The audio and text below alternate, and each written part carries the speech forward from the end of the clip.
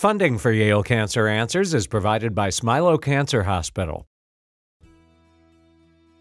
Welcome to Yale Cancer Answers with your host, Dr. Anees Chagpar. Yale Cancer Answers features the latest information on cancer care by welcoming oncologists and specialists who are on the forefront of the battle to fight cancer. This week, it's a conversation about cancer research with Dr. Faye Rogers. Dr. Rogers is an associate professor of therapeutic radiology at the Yale School of Medicine, where Dr. Chagpar is a professor of surgical oncology. Faye, maybe we can start off by you telling us a little bit about yourself and what it is you do. My lab is really interested in studying DNA damage response.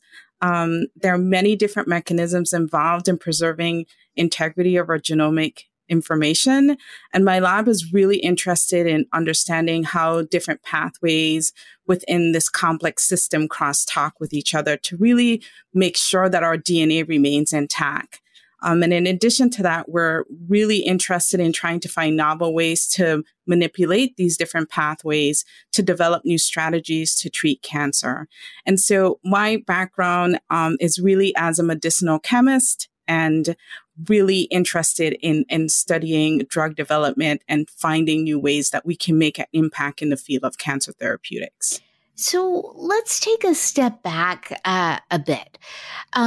So you mentioned that your lab is really interested in looking at DNA damage and ways of repairing that DNA damage, but you're involved in cancer research. So is it, you mentioned part of what you do is to try to find ways to intervene to come up with new therapeutics. But is it true that cancer is actually a derangement of DNA? And so talk a little bit about how cancer develops and why we care about DNA damage and maintaining genomic integrity, as you put it. Yeah, so I like to describe DNA repair as a double-edged sword when we talk about cancer. So as we all know, DNA holds the blueprint for all living organisms. It's very important that we maintain its integrity in order to preserve life. And so, unfortunately, DNA is not inert, and it's impacted by many different factors that we encounter daily. And if it's these different factors can cause DNA damage, and if left unrepaired, it can lead to mutations and possibly diseases like cancer. And so the cell and organisms have really developed a very complex repair system to fix this damage so that we can maintain the integrity of our genome. And when DNA repair is not working efficiently, we can have generation of DNA damage that can lead to mutations and eventually cancers. And in addition to that, mutations in proteins essential for these different repair pathways can lead to faulty DNA repair, and this can also initiate cancer. And on the other hand, however, many of the different treatments that we use to treat cancer work by inducing a lot of DNA damage in order to kill that tumor cell. So because I just explained to you that DNA repair is responsible for actually removing these types of damaged lesions, you have this double-edged sword where mutations in DNA damage repair can lead to cancer, but we have been using excessive DNA damage as a means to also treat cancer.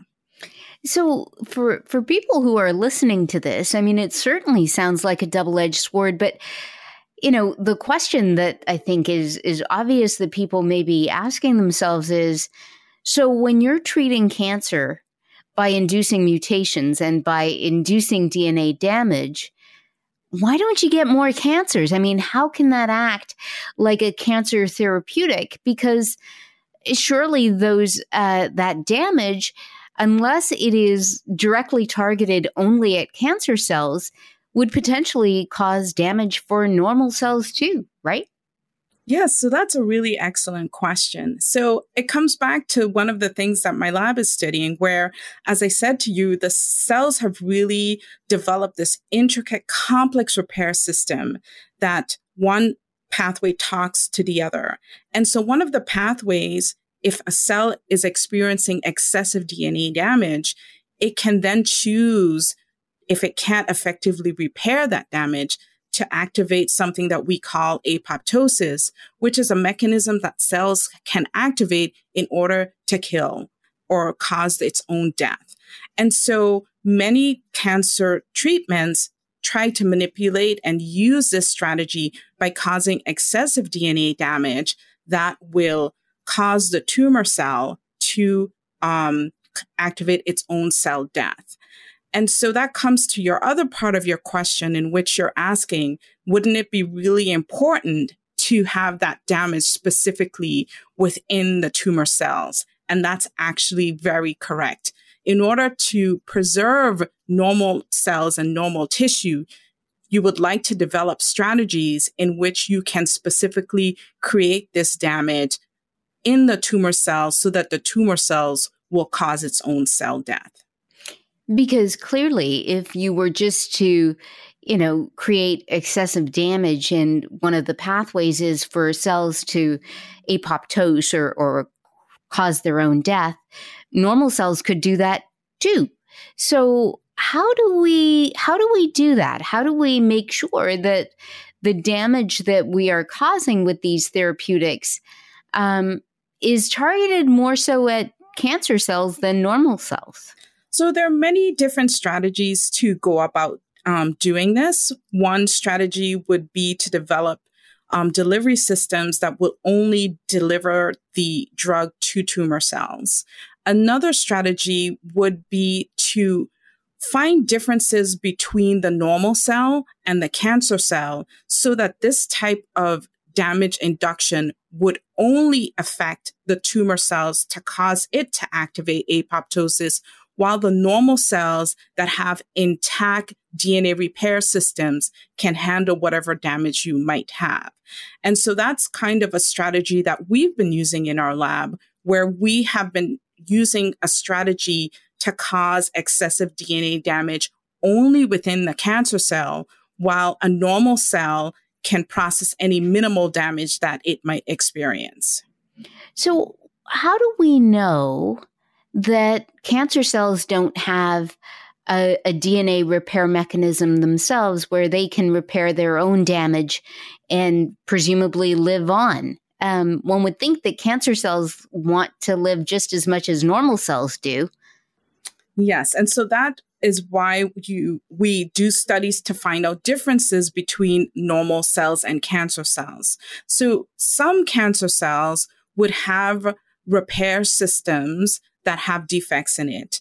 And as a result of those defects, they will choose or have to rely on another repair system and become dependent on it in order to maintain itself as a cell. And so as scientists, we can find ways in which we can inhibit that particular pathway that the cell has now become dependent on. And that's called synthetic lethality, where you selectively target that pathway in which the tumor cell has become dependent on. While in a normal cell, because it has all of its functioning DNA repair system, this will not have an effect on it. So is it the case that every cancer cell has, one or two pathways upon which they're dependent, that they don't have this complex system of repair that normal cells do where they can repair damage? Right. So most cancer cells, one of the driving factors for them being considered cancer and having that growth advantage is because there is dysregulation between the balance between all of these different pathways. And so this dysregulation of the balance causes them to have either growth advantages, and then become dependent on other pathways in order for them to be able to grow aggressively. And so, that then makes more sense, because as these cancer cells are growing so rapidly and, taking on just this very rapid cycle of turning over, that they can sometimes not be as careful in terms of the way in which they replicate, and making sure that they're catching potential mistakes and so on. Just putting it into simple terms. So how is it that you as scientists can figure out which pathways particular cancer cells are dependent on versus others? So a lot of work has gone into trying to understand what actually drives cancers. This can be done from using many different scientific techniques so that one can have different profiles for different cancer subtypes. Some cancers will be able to have growth advantages because they have extra copies of proteins that give them growth advantages. Other tumor cells might have growth advantages, as we talked about, because they have mutations in different repair pathways. And a lot of these different characterizations can happen through sequencing to learn changes that have occurred in the different cancer cells so that we can characterize the different pathways that are dysregulated so that it gives the tumor cells some kind of growth advantage. And having this information can then allow us to come up with novel ways in which we can specifically target the tumors versus while preserving normal tissue. So can you give us an example of how that works? And so one example I'll give would be HER2 positive breast cancers. So HER2 positive breast cancers are cancers that have extra protein of the HER2 protein. And HER2, which stands for human epidermal growth factor 2, is a protein that binds at the cell membrane. This gives signals that control cell growth.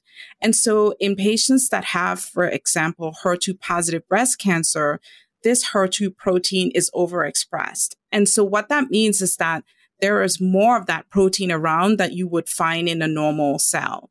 And so the increase in this protein is usually caused by the cell having extra copies of the HER2 gene in the cancer DNA. And so these extra copies leads to extra protein, which gives the tumor cells the ability to signal and helps them to really keep growing and makes the tumor aggressive.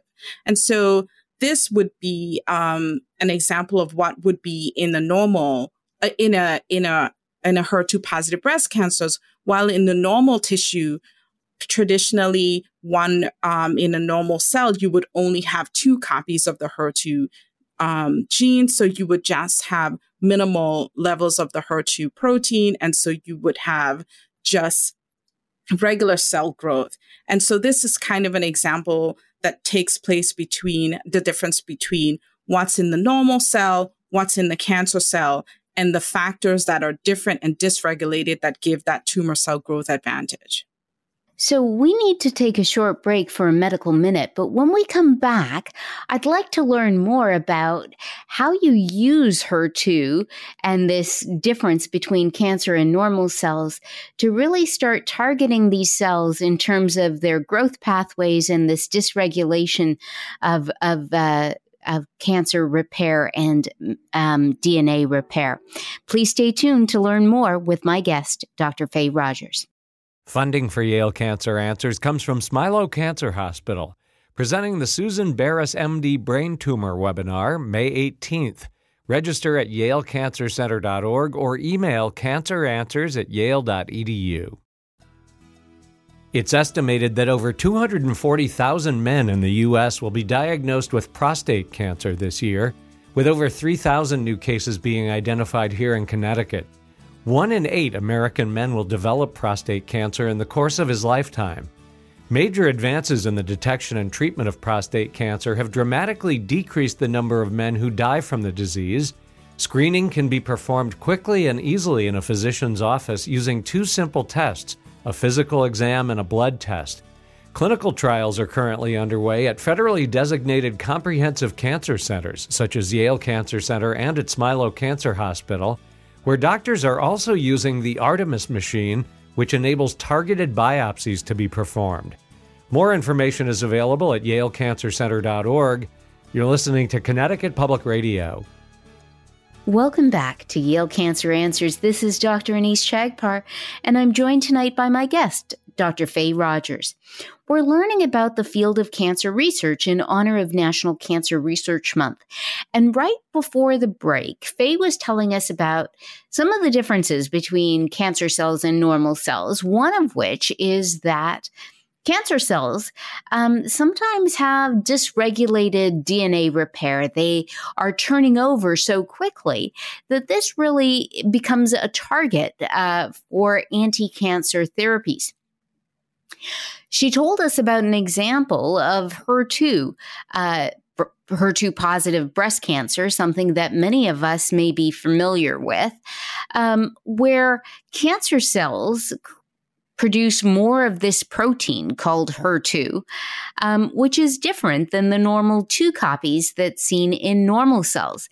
So, Faye, I was hoping that you'd pick up the story there and tell us a little bit more about how you use this in terms of cancer therapeutics and in terms of, manipulating the way in which cancer cells versus normal cells repair DNA or recover from damaged DNA, and how you can really target these cancer cells.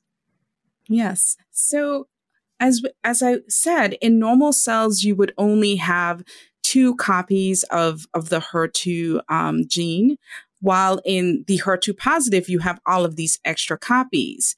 And so, as I said to you, my lab is really interested in understanding this balance between DNA repair and actually another pathway that's within this whole system, the activation of apoptosis or its own cell death. And so one of the things we thought that we could do is to manipulate this balance between repair and activation of cell death, while we can have the normal cells choose to activate repair, while we can have the HER2 positive cancer cells choose to activate its own cell death. And how we decided to do that was to use DNA damage. And what we did was we designed these molecules that could bind to the HER2 gene and form these different structures, and that these structures would change the formation of the regular DNA duplex, and that the DNA would then be recognized in this construct as damage. And so in normal cells, the cells have that active DNA repair system. It can repair it and the cells would be fine. While in the HER2 positive, there are many different copies of this HER2 gene, which gives us the opportunity to form many of these altered DNA structures. The cell recognizes it as DNA damage. Because it's so much DNA damage, the cell then doesn't have the opportunity to repair it because it doesn't have the repair machinery to do so. And so it chooses its own cell death. And so this gives us the opportunity to really preserve the normal cells, while the cancer cells that don't have the repair capacity to really effectively repair this DNA damage will choose to activate its own cell death. So a couple of questions. I guess the first question is, what do you do for cancer cells that might not express HER2? Are there other mechanisms to employ a similar strategy, or do you really need to target cancers that are expressing an abundance of a particular protein so that you can hone in on that protein? Yeah, so that's a really good question. So it turns out that this HER2 positive cells that have these extra copies of the HER2 gene is not just restricted to HER2 positive. So we call this gene amplification. And gene amplification is one of the mechanisms that cancer cells use to be able to give it different advantages in order for it to survive. And so this gene amplification actually happens quite frequently within cancer development.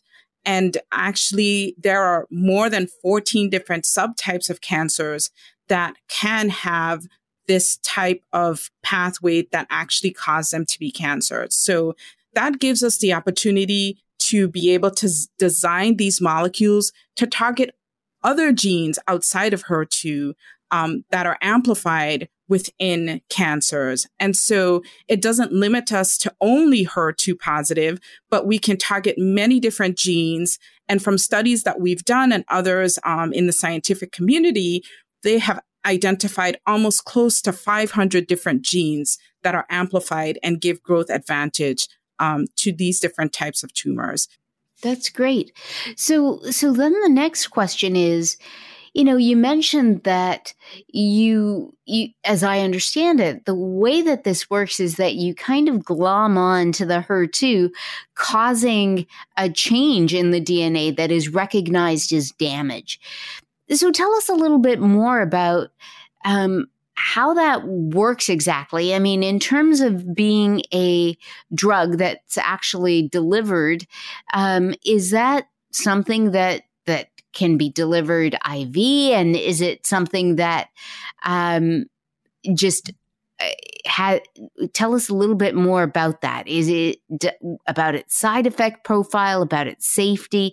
Has that been studied? Yes, so that's something that's ongoing in our lab right now. And so how this works is that we can design these molecules to target specific sequences within the genome. And these are used using DNA binding molecules called oligonucleotides. And they can bind in a sequence-specific manner to a specific region of the genome. And once they bind to this region of the genome, they alter the DNA helix. And this is recognized as DNA damage by a specific repair pathway called the nucleotide excision repair pathway. And so my lab studies that. And what we've been doing in different types of studies is to look how we can use this as a treatment. We have been using many different types of delivery agents to be able to get this to the tumor, looking at it not only from the perspective of having enough of the drug getting to the tumor, but also if we can also improve specificity by targeting using delivery strategies that target the tumor specifically. So that will give us an extra layer of specificity, because not only are we getting specificity on the level of the genome, because these structures will only cause enough DNA damage and cell death in the tumor, but also we can then target them specifically to the tumor in addition to that. So that would really minimize the off-target effects and side effects to normal tissue, and while really increasing the specificity to the tumor itself. And so people like to refer to these types of drugs as precision medicine. Mm-hmm. And so where are we in terms of getting these drugs into patients? Is this still preclinical? Is this something that is being studied in animal studies, or is this actually in clinical trials now? So we have done preclinical. So we're doing animal studies and have been able to show that our strategy works very well in not only preventing tumor growth, but actually causing complete regression. So we're very excited about the studies that we've been able to do so far. We're currently working on different delivery agents to improve our safety profile and making it even more specific to the tumor, with hopes that we will be able to transition this from the bench to the bedside, and so that we can be able to help patients that suffer from these types of cancers that don't currently right now have an effective treatment strategy. Perfect. And I guess there's a few other questions. One is, while it's great to kind of think about delivering this to the tumor itself to limit toxicity to normal tissues, on the other hand, there is something alluring about delivering it systemically because, as we know, cancer cells can be floating all over the body, and ultimately it's distant metastases that tend to cause people's fate rather than the local tumor itself. So what are your thoughts on that, having a local therapy versus a systemic one? Yes, so that's a good question. So all of our animal studies so far have been through systemic delivery. And so we know that we can have therapeutic effects using systemic delivery. When I say improve delivery to the tumor, not necessarily looking at this from perspective of direct tumor delivery, as in a ways in which once you administer this systemically, that it is targeted towards the tumor itself. And how do you do that? Is it still by trying to bind it to HER2?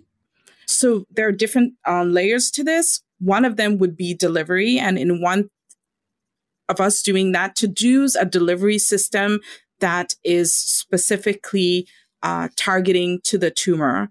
And people can use antibodies and peptides that are specific for different tumor types. In addition to that, we also have our specificity where we are only targeting genetic sequences that would bind to overexpress HER2. And so we have the tumors that will have that excessive DNA damage because of all these binding events and its choice to really activate its own cell death versus the normal tissue that can activate DNA repair and minimize toxicity that way. So really to look at specificity and toxicity from many different levels in order to have minimal off-target and toxicity events.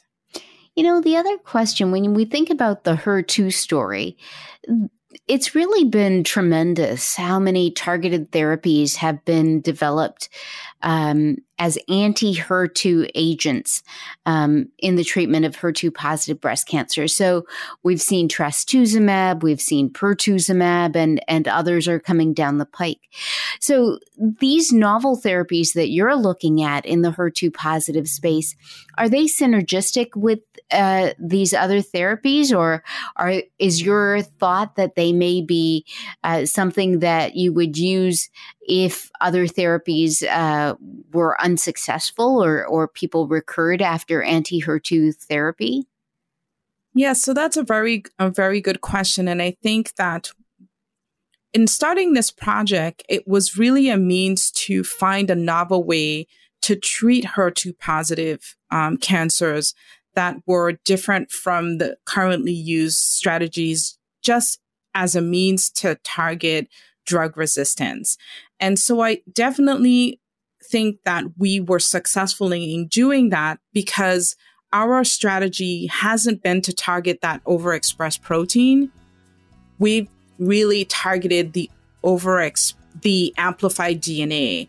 And so looking at that from a genomic level then gives us the ability to then target those tumors that were unresponsive or gained resistance from the targeted therapies that target the protein. So I think for us going at this from a genomic DNA level gives us the opportunity to be a second in line for those patients that have developed resistance to currently used targeted therapies or were unresponsive. Dr. Faye Rogers is an associate professor of therapeutic radiology at the Yale School of Medicine. If you have questions, the address is canceranswers@yale.edu, and past editions of the program are available in audio and written form at yalecancercenter.org. We hope you'll join us next week to learn more about the fight against cancer here on Connecticut Public Radio. Funding for Yale Cancer Answers is provided by Smilow Cancer Hospital.